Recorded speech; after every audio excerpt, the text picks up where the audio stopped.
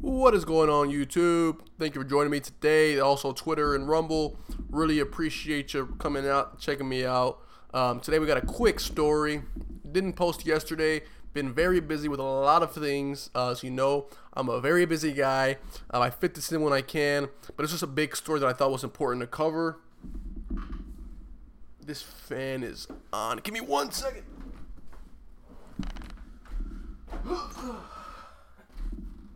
Okay, I'm back. Sorry, I just made a whole bunch of noise. I know it did.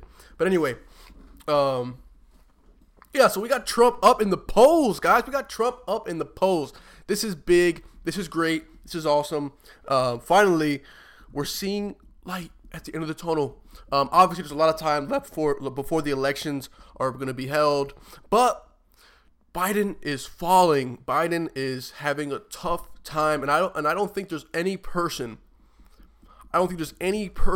that can run as a Democrat that can defeat Donald Trump. Maybe Michelle Obama, only because, and it's not because she's like a good politician or she's even qualified to be a president or she even knows what to do for the job. None of those reasons, but because the liberals are so like emotionally based that they would vote for her in a heartbeat just because. So that's why I think that she would have a chance against Donald Trump, and even then, it'd make a believable story. You know, like for example, if the elections came down and they meddled in it, they had the mail-in ballots and all that stuff, I could see them making a story, actually a believable story, that Michelle Obama won. But no, I just can't see anything. I don't see her running, unfortunately. I just don't see it yet. It seems like one of those things where it's like, you know, if the timeline went that way, that's a hell of a timeline to be in. It just doesn't seem likely. It just seems kind of unlikely. But currently, Biden is very unfavorable. I mean, you can measure these things just by looking out, you know, into your neighborhood and seeing things. Even the Democrats are not happy about how things are going. And then there's people who just aren't paying attention, at all. Like they just don't have any feelings about it. But like, I don't see how you cannot have feelings about the gas prices being so high. They just choose to not even acknowledge it. The immigrants flooding into our country, all in every single major city. You know, I posted a video on my Twitter of how my neighborhood park looked where I grew up. I don't live there anymore, but where I grew up, the park is just filled with tents. It's ridiculous, guys. It's really ridiculous, and it's something that, you know, we need to make sure that we're acknowledging the fact that this is not normal and it's just not good. Which I'm seeing a lot of that energy online, which is good, which is great. I mean, I live in Chicago, so it's kind of an echo chamber for Democratic views. So I try to, you know, stay focused and look at my specific content, because if I lived in a rural area, you know, somewhere where it was, you know, Trump country, then it'd be different, where it'd be like I'm getting 100% only one perspective all the time. But that's not how it is. I'm getting, you know, 50% Democrat from being outside my house, and then I'm getting, you know, the rest of my content online. So it's like I'm 50-50 still down the middle.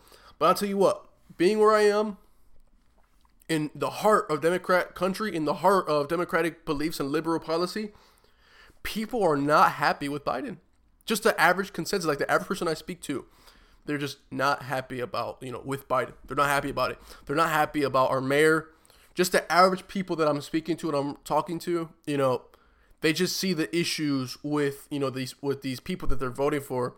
But will they change their voting habits? We don't know. I don't know if they've connected the dots yet.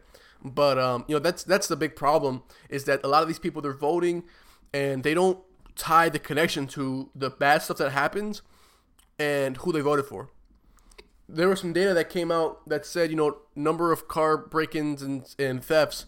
I believe when Lori Lightfoot first started as mayor of Chicago, there was like a total of like 2,900 or 3,000 car jackings or stolen cars in Chicago in the first year of her.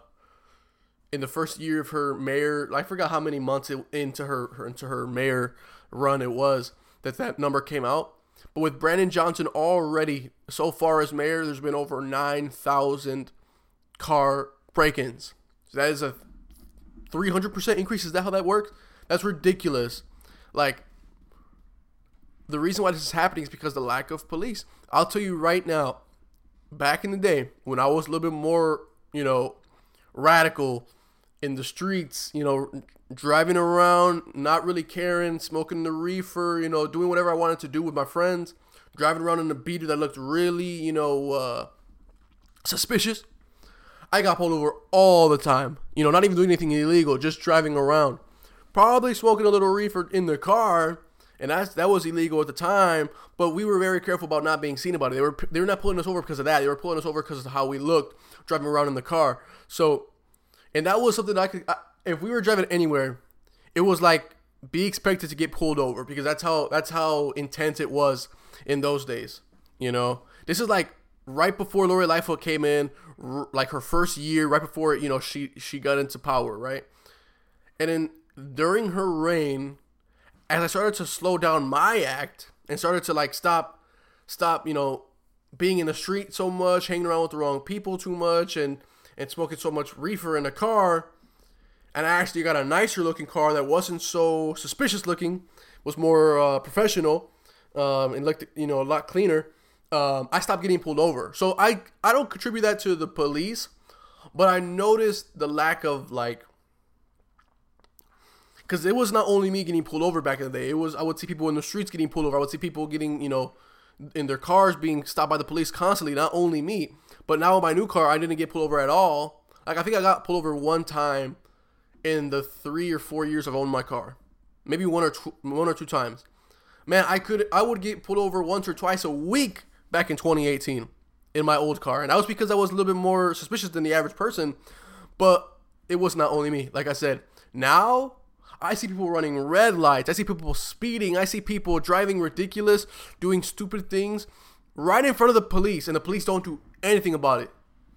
There's like a new thing where it's like they're not even allowed to do chases anymore. They can't chase cars anymore. Like it's too much of a threat to the public.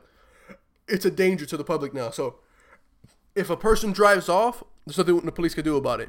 And then on top of that, if you get pulled over and caught in Cook County and you get sent to jail in Cook County, they're giving you a slap on the wrist for big crimes. People who are repeat offenders of the same crimes are getting probation. They're not even getting put in jail. So there's so much motivation to be a criminal. And then on top of that, you go to the store and people are stealing. We had 2 Walmarts closed, major area Walmarts in the south side of Chicago closed down because of theft.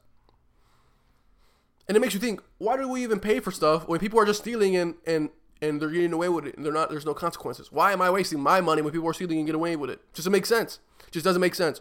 There needs to be a system in place to prevent people from breaking the law to enforce following the rules. Because if we find out that we don't need to follow the rules, then why will we ever follow the rules? In Chicago, we've already been known that you have to commit a little fraud to survive anyway. But committing fraud was like trying to mess with your taxes a little bit to get a better return. That was what you did. That was what you did. Like maybe you claimed somebody's kid that wasn't your kid. Maybe you did that. Who knows? I never did that, but maybe you did because everybody did a little sum to get ahead. And those kind of things, we're already paying the city of Chicago all these taxes, and they nickel and dime us. They gave us tickets for just the slightest thing, parking tickets and speed cameras. If you drive a lot, that's pretty much your subscription to the city of Chicago. Getting your car towed, it's your subscription. So taking advantage every now and then wasn't a big deal. But stealing from Walmart, stealing from Target, stealing from all these little stores, ruining their businesses, it was just a regular occurrence. And it's pretty sad to see, people just living that life without any regard, without any concern, And it's really shameful, because like I said before, when Joe Biden came in, it was really when this whole thing became okay. Before Joe Biden came in, there was still a little bit of like law and order is necessary, but there was already the decline in the leftist cities and states.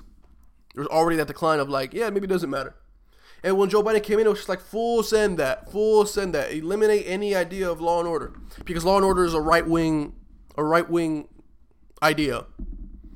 Law and order is a right wing, conservative Christian male idea. Putting criminals in jail is right wing, being a decent human being is right wing. So it's like, no. We need Trump back because that's turning the key to the mechanism that flushes out this disgusting era in time.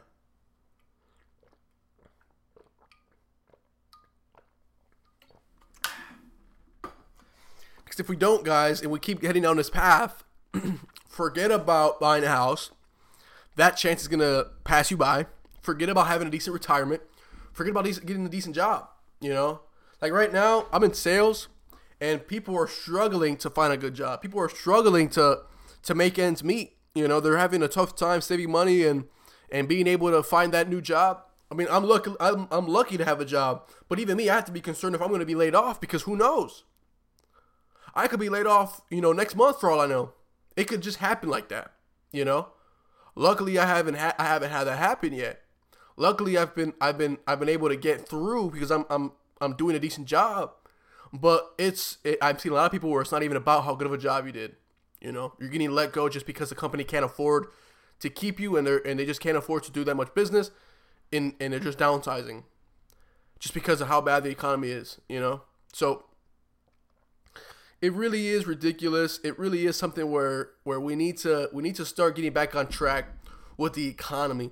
And we're not in a position where we're too far gone.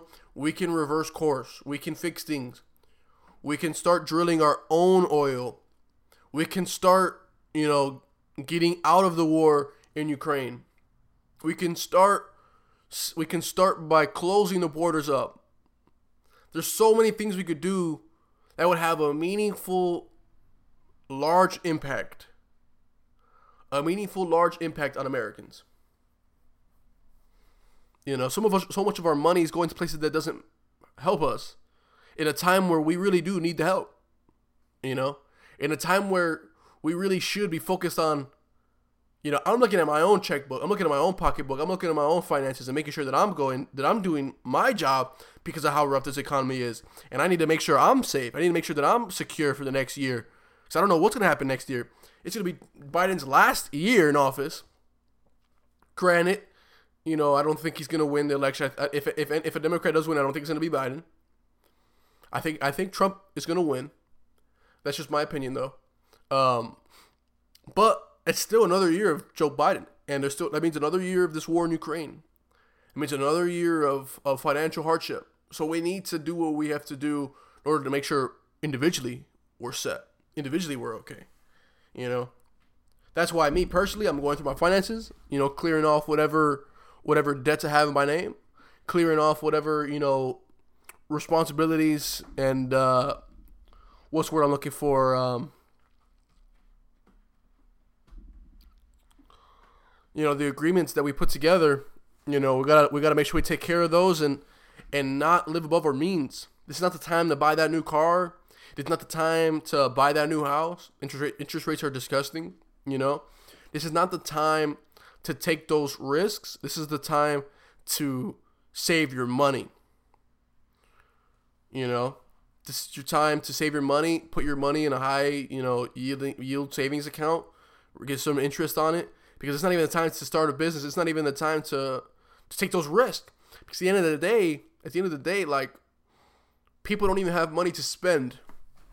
So it's not worth it. Don't spend your money on BS. Don't give your money to the credit card companies. Don't give your money to, you know, any of these car companies. Don't give your money to anybody. Keep your money. Live below your means. Set a budget. You know, work out, eat healthy, because that's going to help your mind stay clear to get through this period. You know, because you could be like me, paying attention to things and putting your own pressure to be well off for the future. Because it may not be as bad as it could get. It could get a lot worse. You know, I'm being extra cautious because I'm already seeing it heading down a direction that's not positive, and it's been going down that direction for a while. You know, a lot of people they haven't had it click yet. They're waiting for the recession for them to get their stuff together. We're seeing the recession, you know, coming. We see it coming. It hasn't happened yet, but we're seeing it coming. Maybe it won't come. Maybe we'll be able to avoid it. But you'll be better off regardless if you prepare for it. If it comes or not, you'll be better off. That money will not be wasted if you save it. You know, in the recession doesn't come, it wouldn't be a waste to save $50,000, to save $30,000, to save $20,000, to save $10,000. It wouldn't be a waste. It'd be very positive, regardless of the outcome. But just to be safe, I don't recommend buying that new car. I don't recommend any of those ideas, any of those, you know, consumer credit. Don't take that vacation you want to take. You know, save it for later. Save it for a better time. You know, just try to be economical. That's the best I could do. That's the best you could do right now. You know, because at the end of the day, guys, like I already said, we don't know what the future holds. We don't know what they're gonna do about this, because this Trump edging Biden out right now just makes the Democrats think about how they're gonna, you know, make it work. They're not considering it an L. They're trying to figure out. Well, they're trying to measure their options to figure out what are they gonna do to ensure that Trump doesn't win. So, you know, all we can do on our end, like I said, save your money and be safe. Be careful. I'm going to end it there, guys. It's going to be a short video today. The news has been kind of dry lately. Not too much going on. This was the biggest story that I could see so far. Russell Brand is back. He's on Rumble, you know, and he's exposing the narratives, you know, the whole Pfizer ordeal, you know, supposedly they only tested the vaccine on like 10 mice. And they said that was about it, and they went ahead and rolled it out, you know. And there's like details about how all like the medical companies, pharmaceutical companies, own like a high percentage. They're like the top investors in like BlackRock and Vanguard, and then BlackRock and Vanguard are like the biggest investors into all the major news companies.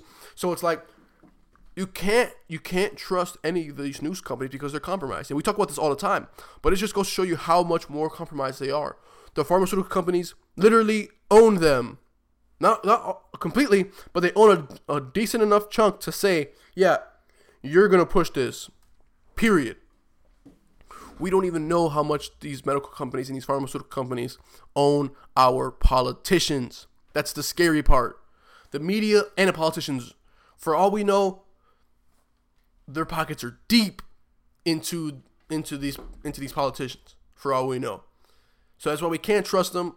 The only people we could trust are the people that are transparent about who's funding them. We can only trust people who are transparent about who's funding them. And we can only trust people who are not selling themselves out. Like Twitter, they're not selling themselves out. Like Rumble, they're not selling themselves out. Like Donald Trump, he's not selling himself out. You know, support the small people. Support the small groups. Support whoever you like. If you like, you know, Louder with Crowder, go support him. If you like Tim Cass, go support him. If you like Alex Jones, go support him. Support these folks. That's where you should be supporting. If you got $10 to support these guys, go support them. Don't go wasting your money in, you know, subscribing to the New York Post or whatever, you know. But all right, guys, that's where I'm gonna leave it. Thanks for watching today's episode. If you liked, please leave a like. Let me know your thoughts below. Comment. You know, share this with your friends. We are trying to grow this channel. I'm trying to grow it. I want to, you know, hit some milestones. Still very early. I haven't put that much work into like getting the word out there and trying to like make it super known about my channel. I'm just making these videos on a weekly basis, every other day on a weekly basis. So if you like it, let me know. Appreciate it. See you later. Peace.